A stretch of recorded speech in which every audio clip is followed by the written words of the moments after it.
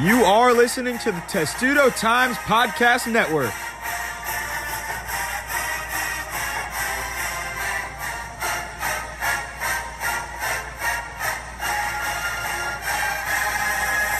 Hello, everybody. Welcome back to the Testudo Times weekly podcast. Matt Levine and Lila Bromberg back with you after about a week or two off, but plenty to talk about here with the basketball seasons in full swing and conference play. And then in the future, we'll get to all the fall and spring sports that are about to kick off. But we'll go back to the basketball side of things. For the men's team, it's been inconsistency. And for the women's team, they've been really good all season after one hiccup, back on track yesterday with a huge win over Michigan State. And they seem like they might be a national contender yet again, ranked 7th in the country. But we'll start with the men's side. It's that inconsistency that's really kind of been a problem in some games so far for this team in conference play. Yeah, for sure. I think with last year's basketball team, I knew what I was going to get going to every night. There was never a night where I didn't think they were going to win, if I'm being completely honest. And if they ever got down in a game, I had a feeling they were going to come back. I remember at Michigan State last year, they were down by a lot, and I said we better prep an article in case they come back. And I remember our other editors thought I was a little crazy, and then, of course, they come back. So I don't have that feeling at all this year. And you kind of saw it against Wisconsin where they just couldn't complete a comeback. They just kind of don't have that offensive firepower. They can't consistently defend. And it's just been strange. You know, they have these road upsets, somehow have 3 road upsets for first time in program history over top 25 teams, and then just completely lay an egg in other games and look horrific. And I think throughout they've looked really horrible on offense regardless. But you just don't know what you're going to get with this team in terms of effort, in terms of offense.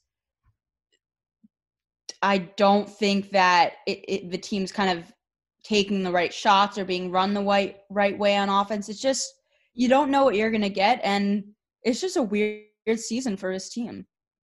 Yeah, and Coach Turgeon said it earlier in the week that despite the pandemic and everything going on, it's the weirdest team he's had almost in terms of the makeup of it.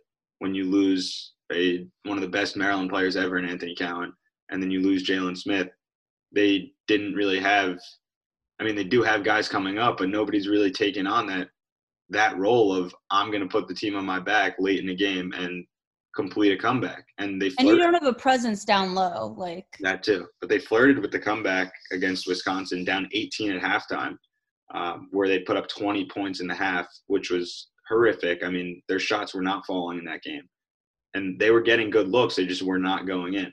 But most of those looks came from mid-range or from beyond the arc, and we'll talk about that in a little bit. But then they open up the half on an 8-0 run. All of a sudden, it's a 10-point game in the second half, and they start to chip away a little bit. They cut it back down to 3 at one point, and then all of a sudden, Micah Potter just hits a enormous shot. Brad Davison hit a shot, and there you have it. Wisconsin never really looked like they were flat after that. Once they let Maryland back within 3, it was pretty much all Wisconsin after that. So in a game like what you're saying last year where they were down 17 or 15 in the second half and they come all the way back, there were so many times that happened. And it wasn't just Anthony Cowan making those shots. It was Darryl Morcell against Minnesota.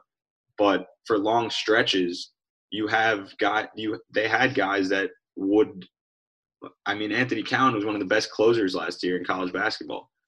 Just a guy that is clutch and can win a game no matter what the circumstance is. And now the identity of the team not really having that alpha guy that can score at will and just do anything what it takes to win, it's really tough. That I think everybody wants to be that guy right now, and that's kind of the problem. Is it's the selfishness sometimes where they don't find the open guy because they want to take the shot. So I think that's really one of the issues right now. But if you're talking last year, a game where they're down 18 and a half, you and I both know that they probably would have completed the comeback, at least tied it up. And here's how bad it was, right? So Wisconsin did not score for the last 7 minutes. During that span, Maryland scored 4 points. Like that's just not acceptable. The way this offense is, it's just consistently they're not shooting the ball well. They're not taking advantage of opportunities. And, the right people aren't often getting the ball. And, you've 20 points at halftime. And half of those are coming from Dante Scott, who then doesn't get as many shots in a second. But half of those are coming from Dante Scott. 8 of those are in the paint. 4 are coming, I believe, from the free-throw line. Or no, sorry, it was 10 in the paint, 4 from a free-throw line, and the other 6 were from 2 triples from Dante Scott. And you're taking 14 triples in that half and making 2 of them. And it seems like every game you're just sitting around the arc and passing the ball. And I think the thing that's bothered me the most is the lack of off-ball movement. It's when they are moving, it's great, but they don't consistently have off-ball movement. And when you don't have guys that are clutch shooters, you need to be moving off the ball. Yeah, I mean, you look at the 2 games against Michigan, and on Wednesday when they play Wisconsin, you and I are both at that game. It might be tough to see on the TV at home, but when we're able to cover these games in person, you really see how these powerhouse Big Ten teams move off the ball and pass the ball. And that's why they score so much. And with Michigan was Michigan's phenomenal. Michigan. Yeah, Michigan was phenomenal at moving off the ball. When Mike Smith has the ball in his hands, Dickinson's running all over the perimeter of the paint, trying to get open in position in the post. And you have Franz Wagner coming off screens. You have Livers moving all over the place. It's just so much harder for a defense to get set when that happens. And there was a specific play I remember from this Wisconsin game where I think Ayala jumped at Dimitri Trice's pump fake of a shot, and that got the entire defense out of position. And then Morcell had to help on defense, and they made about 4 passes. I think everybody touched the ball until Anderson was able to make a wide open 3. So the ability of just Wisconsin's passing the ball and moving off the ball to find the open person is why they are a top 15 team. And that was something that Maryland did really well last year, was passing the ball and finding the open guy. But they talked about earlier in the year, the selfishness, and it really didn't look like it went away in this game at least. Yeah, Sam touched on it in his film breakdown. There were so many plays, especially for Eric, where we're shooting contested threes with so much time left in the clock. I don't think he should be the one handling the ball. I don't think I think he's been a bit too selfish, if I'm being honest. He has come up clutch in a lot of big moments, but when you have that much time in the clock left, there's no reason why you should be taking a contested 3 without trying to pass the ball and get something going. And then everyone else is just standing around on the arc. How do you expect to get any offense going, doing things that way? And, Turgeon said after the game that he was impressed with part of their defense to hold Wisconsin to the amount of points they did to 61, but Wisconsin is only averaging 67.2 points on the season for Big Ten games, 71.9 on the season. So, that's not really a big deal. The offense is just so bad at times. You look at field goal percentages, and you only have 2 games in Big Ten play where they're shooting above 48%. That's it. From the field. And then you look at behind the arc, and they just can't get it going in terms of conference games. Oh, sorry. There's only 1 where they shot above that because Wingate is in the middle of the schedule. So they shot 50% at Wisconsin when they picked up that win, but they haven't been able to shoot it above 58 for the most part, they're shooting below 40% in a lot of games this season. You've had 3 Big Ten games that way. They're shooting under 44% in 1, 2, 3, 4, 5. I mean, it's just consistently, it's like 7 games under 44% in Big Ten play. It just hasn't looked good. And then you look at behind the arc, they shot 30% versus Wisconsin, 34.8 against Minnesota, 21.1% against Michigan.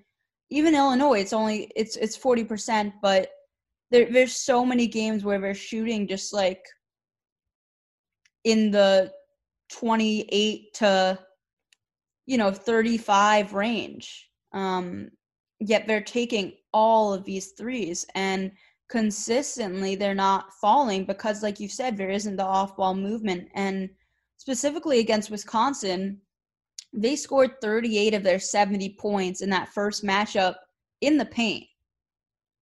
Yet they're completely just going, and that was because of off-ball movement. That was a game where they were able to pull off off-ball movement. But in this game, you're just chucking up threes. And that did not make any sense to me. Yeah, and you mentioned the first game scoring in the paint a lot. I mean, there were so many instances where Dante Scott and Darryl Morcell just put their head down and got to the basket and scored. I mean, those two guys are some of the toughest in the conference at getting to the basket. But for some reason, there was really no penetration of the paint at all, or even maybe the three-point line. We'll go as far as saying that. On my broadcast, I said something that they were really just passing the ball and handing it off around the perimeter until someone came off. They always do. Until someone came off a screen and was open for three or a mid-range jumper. But the few times that they really tried to go into the paint with a backdoor cut from Morcell, or someone cuts baseline, or you pump fake the pass and they go backdoor, just things like that get you to the basket. That's such a it's a higher percentage shot the closer you are to the basket. Everybody knows that, even if you don't know basketball. And they really didn't do a good job of getting into the paint. And I know they don't have a low post presence offensively. We've been saying that all year. That's really been a struggle. But when you have slashers like Morcell who can get to the basket, and Dante Scott, who's a physical forward who can dribble like a guard as well, they have the ability to do it. They just didn't do it against Wisconsin here. And that's something that helped them win the first game. Yeah, that's my point exactly, is that there's this inconsistency. There's games where they look good, and then games where it doesn't even seem like they're trying to move off the ball. And if you've seen that something's proven successful and you've seen that something has not proven successful, why are you not trying to move more off the ball? It's really simple. It's so hard in this conference, and especially for a team that lost its two best players. We see it with Michigan State now too, losing your best guard, who was a historic player, and losing your best forward as well, and trying to, I guess, replenish that talent. I wouldn't go as far as saying they really were able to, as Maryland's concerned, but they have veterans here that really just need to step up and try to string a few wins together. They're through the hardest part of their schedule. And if they want to make a tournament here, they're going to have to win games at home in the conference. And they haven't done that yet. But when you talk about the next couple of games, you have home against Purdue, who they lost to earlier in the season, but I think Maryland's very capable of beating them. You have at Penn State, who I think is the worst team in the conference, if not Northwestern. Home against Ohio State's a tough game. You have to play Minnesota again at home. Those two are tough.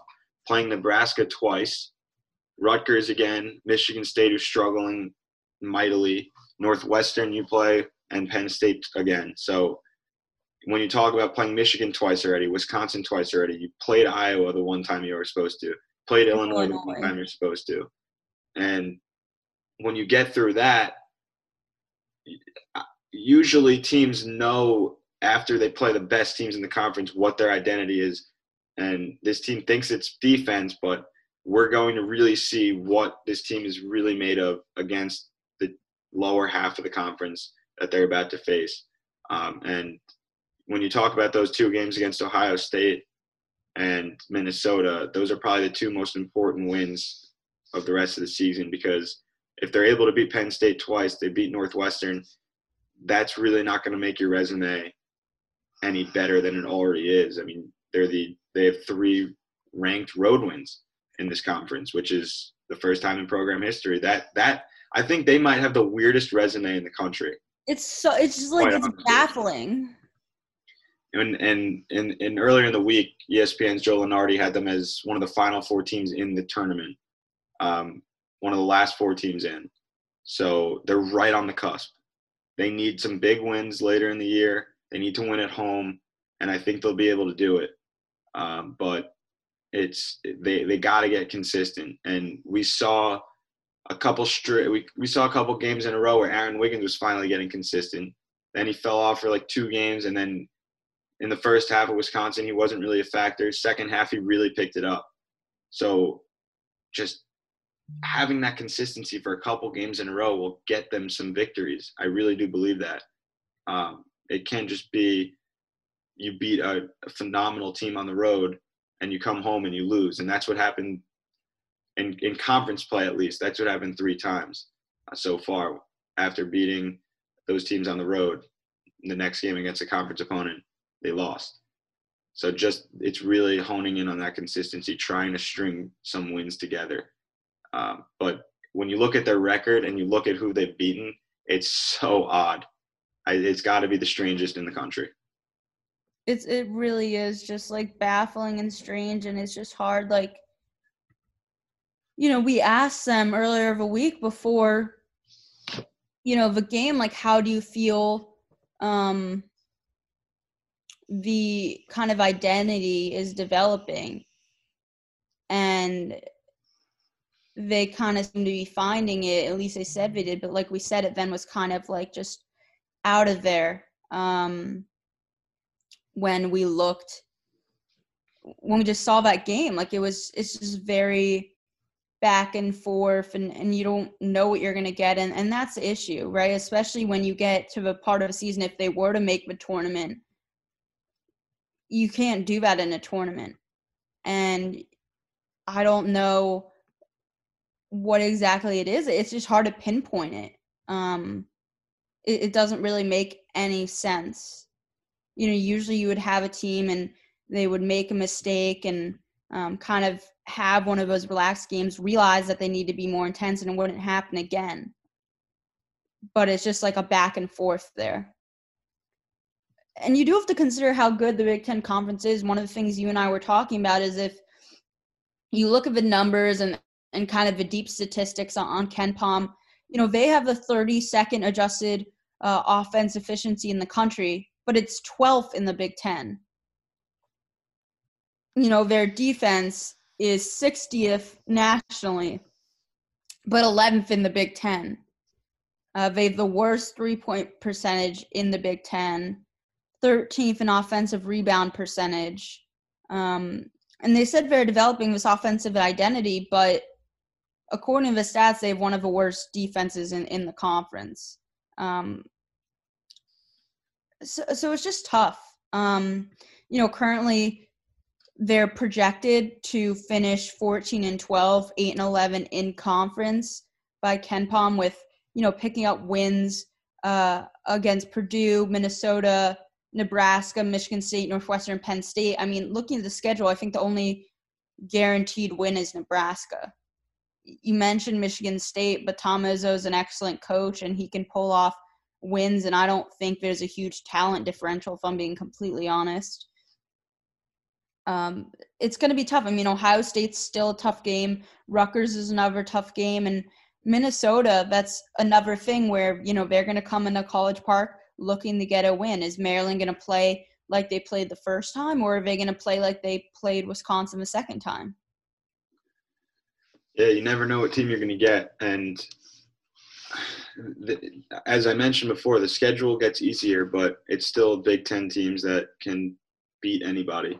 And we've seen that. We saw Michigan State put up 37, I think, against Rutgers. So you just never know what team's going to show up. But they have to be somewhat optimistic that they're through the hardest part of the schedule. Yeah, I mean, that for sure is a good thing for them. But, they have to win the majority of these games coming up, like you said, if they want to make the tournament. And it's at the point of the season where their next game is in February. We're almost at February. This team needs to find a way to mesh better, establish its identity. And also think about it, like Michigan State had a really long break. A lot of these teams in the conference that are still doing well have had long breaks for COVID. Maryland hasn't had to sit out guys for COVID, They've been able to consistently have more practice time than almost any team in the conference has. And it still is not forming. Yeah, I think that's something that's also so interesting with this entire season is like pretty much every day a new team in the country has issues with COVID and everything, and Maryland's probably had 4 or 5 games canceled or postponed because of their opponents' COVID issues, and it's never been on them, at least yet, knock on wood. But when you have all that time to practice and everything, you'd assume that the consistency would be there. But as soon as they come into games, they really haven't. They've been able to string losses together. They've lost 3 straight games twice, or rather once. But when you're talking about Power 5, at least they've lost 3 twice because they played Clemson, lost. Rutgers, I mean, yeah, come on, that was cupcake team. LaSalle's a win, and then Purdue lost. But then you lose to Michigan, Indiana, and Iowa in a row as well. They haven't been able to string wins in a row since they played those non-conference games, which they do every year. Yeah, I mean, look at those non-conference games, and no team is ranked above 150 on KenPom. Like, right. I don't think that means anything. Yeah. And that's the thing. They were shooting really well in those games, like really well. But that's also probably a point to the opposing defense. Yeah, exactly. Just facing these Big Ten teams, and the other Power 5 team they played in the ACC was Clemson. Clemson is one of the best defenses as well. And that showed. Maryland only put up 51. They scored 15 in the first half.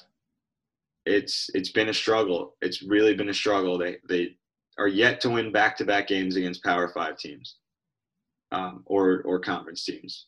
And they're going to need to do that at some point in the next however many – I don't even know how many games there are left, but in the next 2 months or so of the season, they're really going to need to win a couple games in a row and try to get on a little streak, and they might sneak in there in the tournament.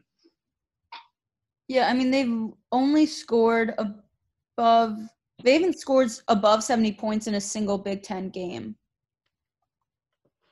They scored 73 against Michigan, 70 against Purdue. But, I mean, it's consistency. They've had 2 55-point games. If you're just looking at a good team against Rutgers, 51 – a good team against Clemson, 51, Rutgers, 60, Iowa, 67, Michigan, 63. Even in wins against Minnesota, it's 63 or 66 versus Illinois, 70 versus Wisconsin. Just the offense is a real problem. And like we said, it needs to be run better. But, I mean, just kind of looking at the conference as a whole, it's kind of clear Michigan is the best team, but where do you see kind of the rankings from there? I think without question, Iowa's too. Yeah, that's fair. They have the best player in the country. They have arguably the best supporting cast when you're talking about players playing around the best player in the nation. Joe Wieskamp's a future pro who can shoot the ball, another tall guard, and even when you look at Connor McCaffrey's stats and as the point guard there, nothing is special that stands out. Maybe his assists that he averages. He doesn't score a lot. He doesn't rebound the ball. It's his defense and passing that just he's able to take that backseat kind of and find his teammates open. And I think that's the thing, unselfishness. Right, exactly. That's exactly what Iowa has is their ability to just find the right person to score. I mean, they have the second best offense in KenPom in the country, behind Gonzaga. So I think Iowa can make a Final Four. I kind of trust them more than Michigan to do that, and I think that's just the experience. But after that, it's very interesting how the conference kind of looks. I think Ohio State is the most underrated team in this conference. They have looked completely dominant lately. And they're doing it all without C.J. Walker, which is kind of I think that's even more impressive. Yeah, I mean, they've looked really, really good as of late. I mean, they've had some bad losses. They lost to Northwestern in December. That was by 1 point. They lost to Purdue earlier. But you look at recent games, they lost to Purdue again, but they've won 5 of their last 6. They knocked off Wisconsin. They knocked off Illinois. They knocked off Rutgers. And then you have a win against Penn State and Northwestern in there as well. And they've, had high scoring in those games. They've scored above 80 points in 3 of those 6 games. And I just think it's all starting to come together for them. I just want to talk about Iowa again for a second. They only have 2 losses, or 3 losses rather, 2 in the conference. But the one non-conference loss they had was against Gonzaga, only lost by 11. So I mean, Gonzaga's better than everyone in the country, and Baylor's up there with them, but it's not even a question. Yeah, just being able to play close to Gonzaga is impressive. It seems like they blow out a team every night, no matter what conference or team it is. And then they lose an OT to Minnesota at Minnesota, and then they lost to Indiana at home. That's really their only bad loss. And it's still Indiana, a team that can make the tournament as well. I still think Michigan's better, but yes. Yeah, I think Michigan's better, and they're probably going to finish higher than Iowa in the regular season at least. But if I'm making my prediction right now, I'm saying Iowa lasts and goes further than Michigan in the tournament. And after if you're talking about Big Ten standings, I go Michigan, Iowa. I think Illinois is 3rd right now, in my opinion. Really? Yes, I think them You losing. think Illinois is better than both Wisconsin and Ohio State? I don't like Wisconsin at all. It's the same thing every year with them, where they're expected to be a Final Four team and they don't make it, and then when they're like a 10 seed, they go far. It doesn't really make any sense. But I think this year they'll probably be like a 3 or 4, maybe a 5 seed, maybe higher. I just don't see them. I feel like there's going to be a hiccup in there. And I think Ohio State has the potential to be peaking too early, which is what my point about Illinois is that they've lost several games. They've lost 5 games already in their overall record, 3 in the conference. I think they are going to peak towards the end of the season at the right time. And when you talk about the makeup of a team that tends to go far, it's having a great guard and a great center or forward and some depth, and that's exactly what they have. So I think the exact makeup of rosters, at least, Iowa and Illinois are the most similar to me, in having good guards and a great forward. So I think those 2 are the most made for the tournament. But I think Ohio State and Wisconsin are right behind them. And Minnesota's there as well, just because of Marcus Carr. But I don't really like Purdue that much. Rutgers has been struggling, but their defense is really good, so I think that they could be right up there as well. I mean, those are all tournament teams, without question. I think Indiana's another tournament team. And then the bottom of the conference with Maryland, Northwestern, Michigan State, Penn State, and Nebraska, that's where it stands at right now. I don't know. It's so weird that Northwestern was ranked, then they lose like 7 straight conference games or 6 straight, whatever it was. I never thought that I Yeah, predicted they them. lost 7 games in a row. Yeah, I predicted them early, I think 14th or 13th in the conference, right above Nebraska in the preseason. I predicted that. So I never really expected them to get that high and be even ranked at all. So I don't trust them. I think if Maryland strings a few wins together, they could be a tournament team. Michigan State as well, just because of their name and Izzo. I don't like Penn State and I don't like Nebraska. And Nebraska's only played 5 conference games, so they're going to have to make up a lot. We'll see if those even get played. I mean, one of those was postponed with Maryland, so Maryland's looking to play Nebraska once in the schedule, but probably twice if that game is made up. And Michigan isn't playing for 2 weeks. It could be more with discovering the COVID variant in the program. So that means that they're going to miss games versus Indiana, at Northwestern, and versus Michigan State. Yeah, the conference is going to have – I don't even know how hard that is to figure out all these schedule changes, but I'm hoping that all the games get to be played and that all these teams have full resumes for the tournament, because I think the Big Ten is going to have the most teams in the tournament. I think it could be – I was saying 11 earlier this year.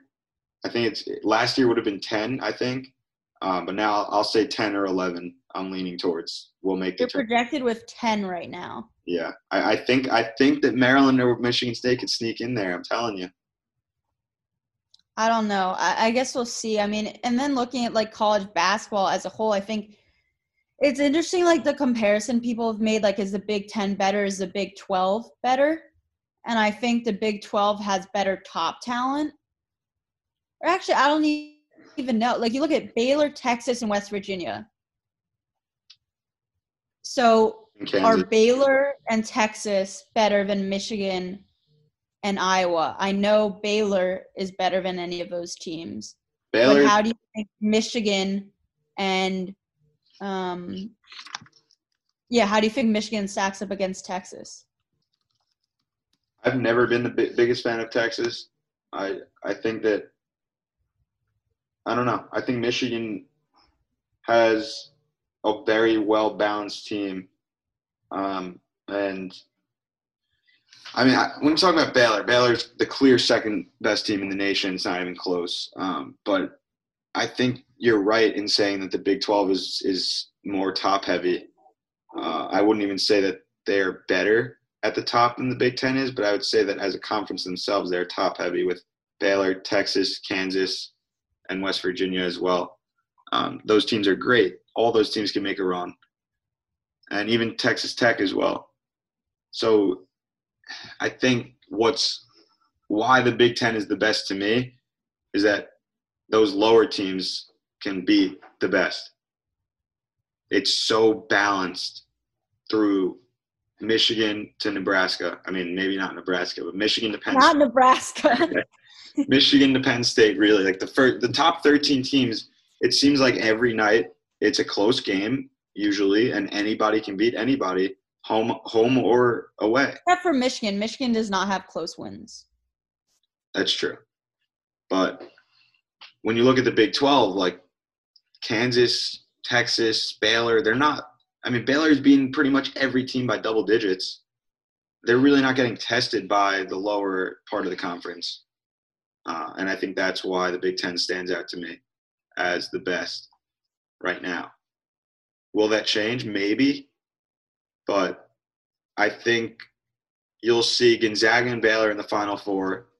That's chalk 100%.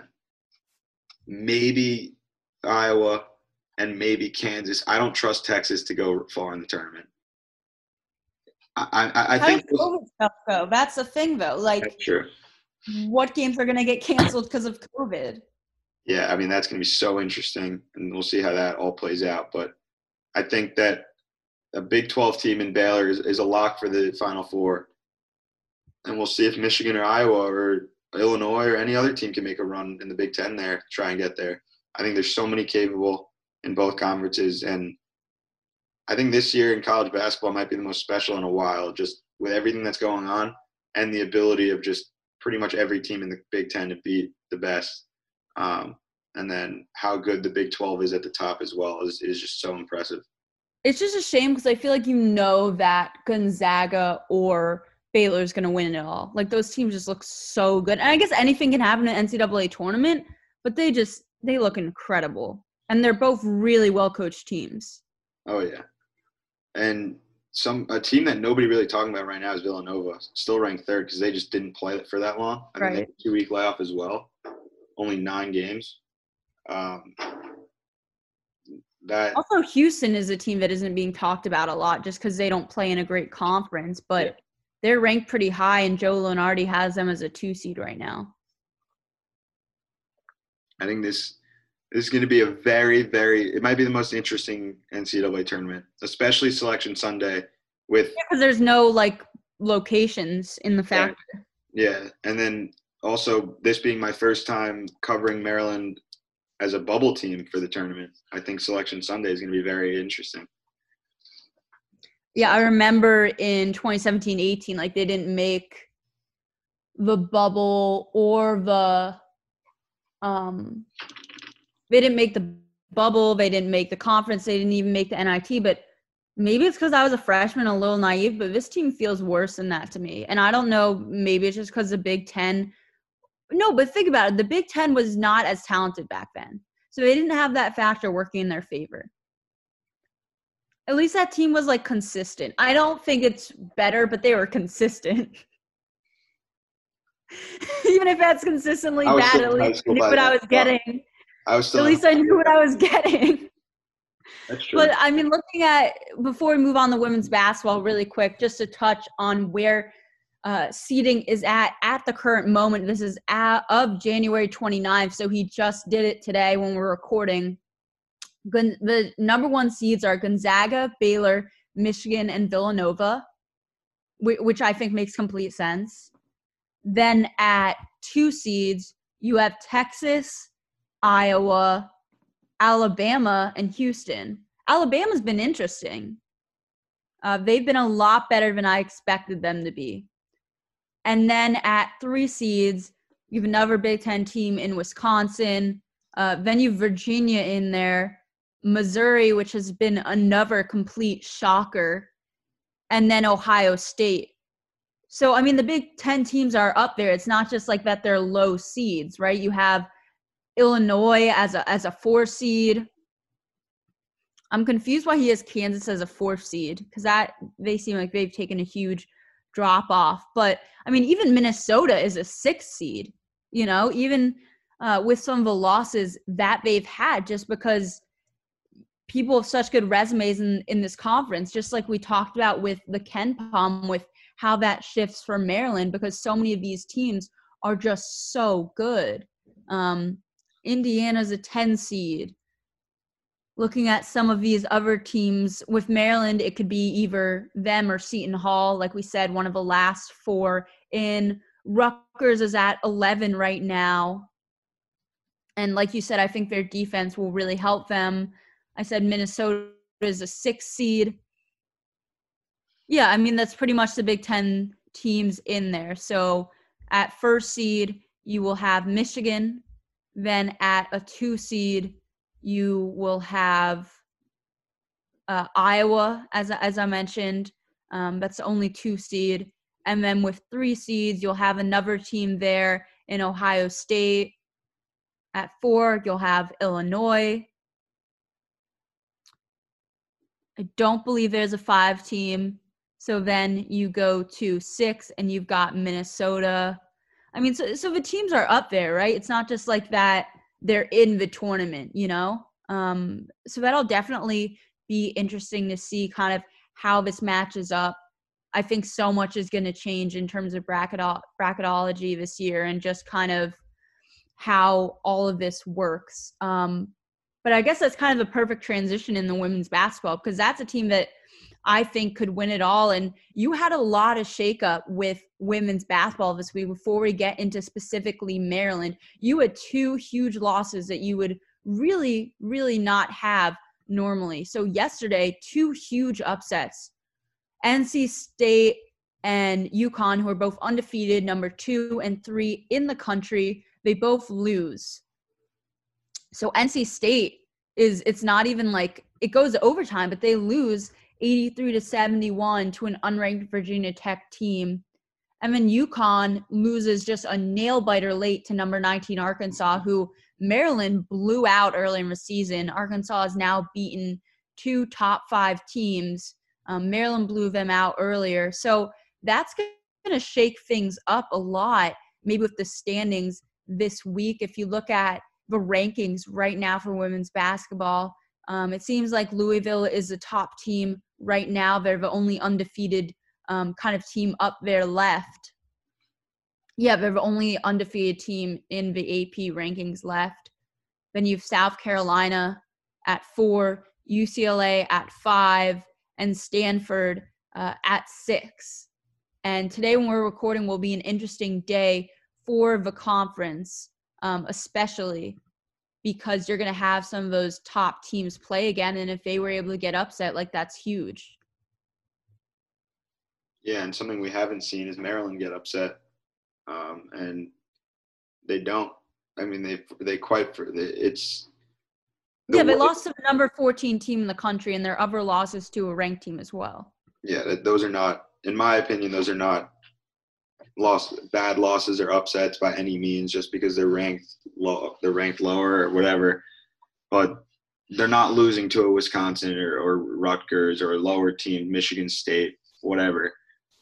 Michigan State is not actually like a lower team, though. I was looking at this. Like Michigan State. I mean, yeah, they were ranked a couple weeks ago, but they were ranked when Maryland beat them on January 7th. Now unranked and got absolutely dismantled yesterday. Or we're recording on Friday, so Thursday. And I think this is a team that is shocking me, at least, when I saw all the departures this offseason and all the newcomers and everything, and the new assistant coach, or Shea Robinson, leaves for Ole Miss. I expected them to be phenomenal, as they always are, but not this good. Let's talk about that game, right? So everything came together in terms of, I think, the games in which they've struggled, or not even struggled, but like that were closer, it was defense. And that was really the issue against Michigan State. And they had incredible defense last night. Michigan State was averaging 81.5 points going into that game. So, I mean, Maryland then holds them to 52 points, by far their season low, and it's not even close. Maryland didn't let up when they were ahead. They never let it go. Rotation players really stepped up to the task, and that's another thing that's been a question for this team is how far is their depth going to go? But, I mean, every player they play has the ability to score and make an impact. And, this Michigan State team is a really good team. They are ranked 32 in the net rankings. They came into the game with a 9-2 record. One of those losses was the Maryland. They have the best assist turnover margin in the conference, second in the country, and they're 5th in the country in assists per game. And those are all areas that Maryland dismantled. And I think that's really the key to why this was such an incredible win, because they dismantled all the areas that Michigan State excels in. If you look at that win, I mean, it's kind of incredible. Maryland forced 24 turnovers and scored 30 points off of those turnovers. So Michigan State had 10 assists and 24 turnovers, and that was something that Brenda Fries talked about being really impressed about. And then you had 4 players in double digits. Diamond Miller, who continues to impress, had a double-double. Mimi Collins, who struggled rebounding against last time out against Ohio State, came back with 9 rebounds. You have Faith Masonis have one of her best games of the season with 13 points, 7 rebounds, and 5 assists. She had a steal as well. Even Koslova, she came in had 6 points, 50% shooting, made 2 threes, had 3 rebounds, had a block and a steal. Katie Benzan continues to be an absolute force. She didn't have her best game. She had 9 points on just 3 triples, so it definitely wasn't her best game, but she still had 5 assists and 3 steals. And of course, Owusu continues to impress. Bibby has been a really good pickup. I mean, this team is just so impressive. And it really, they showed their first kind of 40 minutes of play, I think, since the Arkansas game of just completely dominating throughout. And they've had great games where they've played well for like 35 minutes and gotten good wins. But this was a game where they never let off for a second. They had a 17-0 run in the first quarter. Yeah, and they were up by 30-something points in the fourth quarter. They were up 40 points at one point, I think. I mean, they won by 40, but when they're up by 30-something, there was a very close call where I think the ball might have tipped off Michigan State, and they said it didn't. But Diamond Miller immediately talking to the official about it, just even when you're up by that many points, they're so engaged in the game. And if a call doesn't go their way, the emotion is still there, no matter how many points they're up, no matter how many points they're down. And that's what makes this team so great. And just the ability we mentioned of having Owusu and Miller as the 2 sophomores who have contributed every game. I don't think either of them has had a bad game yet. And you see them play 26 and 23 minutes each against Michigan State. But then Bibby adds 26, Collins adds 27, Benzan adds 26, Masonis adds 28, Kozlova and Styles both played double-digit minutes. This whole team is just so balanced and so deep. And they're going to get Angel Reese back close to the tournament. Right. And despite there only being 9 of 11 players active right now, it's still so deep. And you rarely see that. And I still think this might be a problem come March when you're playing tough games, just having a lack of numbers on your bench. But in terms of the talent, I mean, this team is as deep as anybody in the nation. And I think they have a chance to win another title here. And I thought they did last year. And it's frustrating that nobody got to see them in the tournament, especially with Kyla Charles, Blair Watson, Steph Jones. But now it's Owusu and Miller who have just taken on this. I mean, we knew that they were good last year, and Owusu was Big Ten Freshman of the Year. But in terms of a sophomore jump, Diamond Miller has made one of the biggest jumps I've ever seen, I think. And that was her first double-double in Big Ten play. She's been phenomenal, and I think this team, especially when Collins is rebounding the ball well in place of Reese, that's when this team is unbelievable, because she did not pick up a single rebound against Ohio State, you mentioned, and she got benched in that game. And that clearly showed her she needed to step up, and she did. 9 points, 9 rebounds. It's tremendous. That was the second most rebounds on the team behind Diamond Miller, who had 10. So, I mean, and let's just talk about, this team knows that it's a championship contender. They've talked about it all year, and I really liked what they said after the game. Ashley Owusu said, "We lost, so I think teams may underestimate us or think we fell off. But I think today was like a statement win that we're still one of the best teams in the conference and we're just here to stay." And then Diamond Miller, said herself, it's no secret I didn't play the best I could at Ohio State, but you got to move on. We had a fresh start today, and I think we showed that we're capable of being one of the top teams in the country. It's something they consistently talk about, is winning a championship, being one of the best teams in the country. They do not want to feel disrespected. They want everyone to know they're the best team. And they dominated because they want everyone to know, hey, look, we're a contender. We're in this.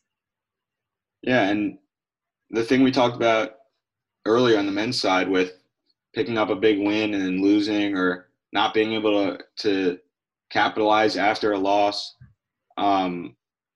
the women's team losing to 14th ranked Ohio State by just 2 points. I mean, it was a last second shot that made it 2 points. So whatever you want to call it, but they lose by 2 in the end. And then they come out and just absolutely dismantle a team that was ranked last week. and they win by 40. That's what championship teams do, is they lose a game and they come back and just dominate. And there was really no question yet that they were, and you said it, they had a 17-0 run in that game early. Even when the best players were out, they played really well. And that's the thing with them too, is like the depth, you really just like you see Owusu and Miller off the floor, you're like, oh, they're still competing just as well.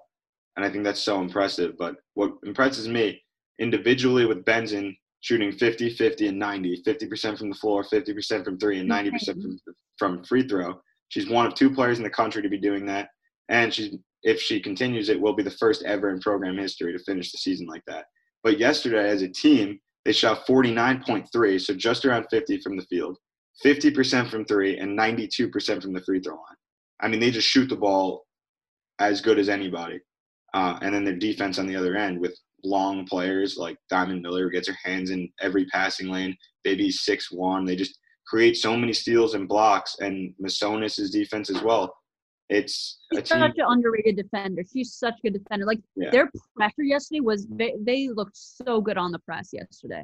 And that's what like she rarely fills the stat sheet because her defense and her rebounding is there, or just like tipping passes away and things like that. But she did it yesterday. I mean, 13.7 boards. You mentioned all of it. And 5 assists. Yeah, and that's another factor. That's another factor. Yeah, that's another factor that really pushes this team to the next level. Right. And I think they can compete with anybody. And I'm interested to see if they move up at all in the rankings, despite losing on Monday with the shakeup you mentioned of UConn losing and NC State losing. So we'll see what really happens, if there will be a lot of shift in the top 7. I think this is a special team that Brenda Fries has. And I want to mention that their win against Michigan State was their 100th in the Big Ten play in regular season since joining the conference in 2014. And then Brenda Fries is now 1 win shy at Maryland. She has 498, 1 win shy of tying the record with Chris Weller. So Chris Weller coached here from 1975 to 2002, so about 27 seasons. And when you look at Brenda Fries, who's 1 win shy of tying her record, is just in the middle of her 19th year here. So when you talk about greatness from Brenda Fries, I mean, it's every year she's had a team that can win it all.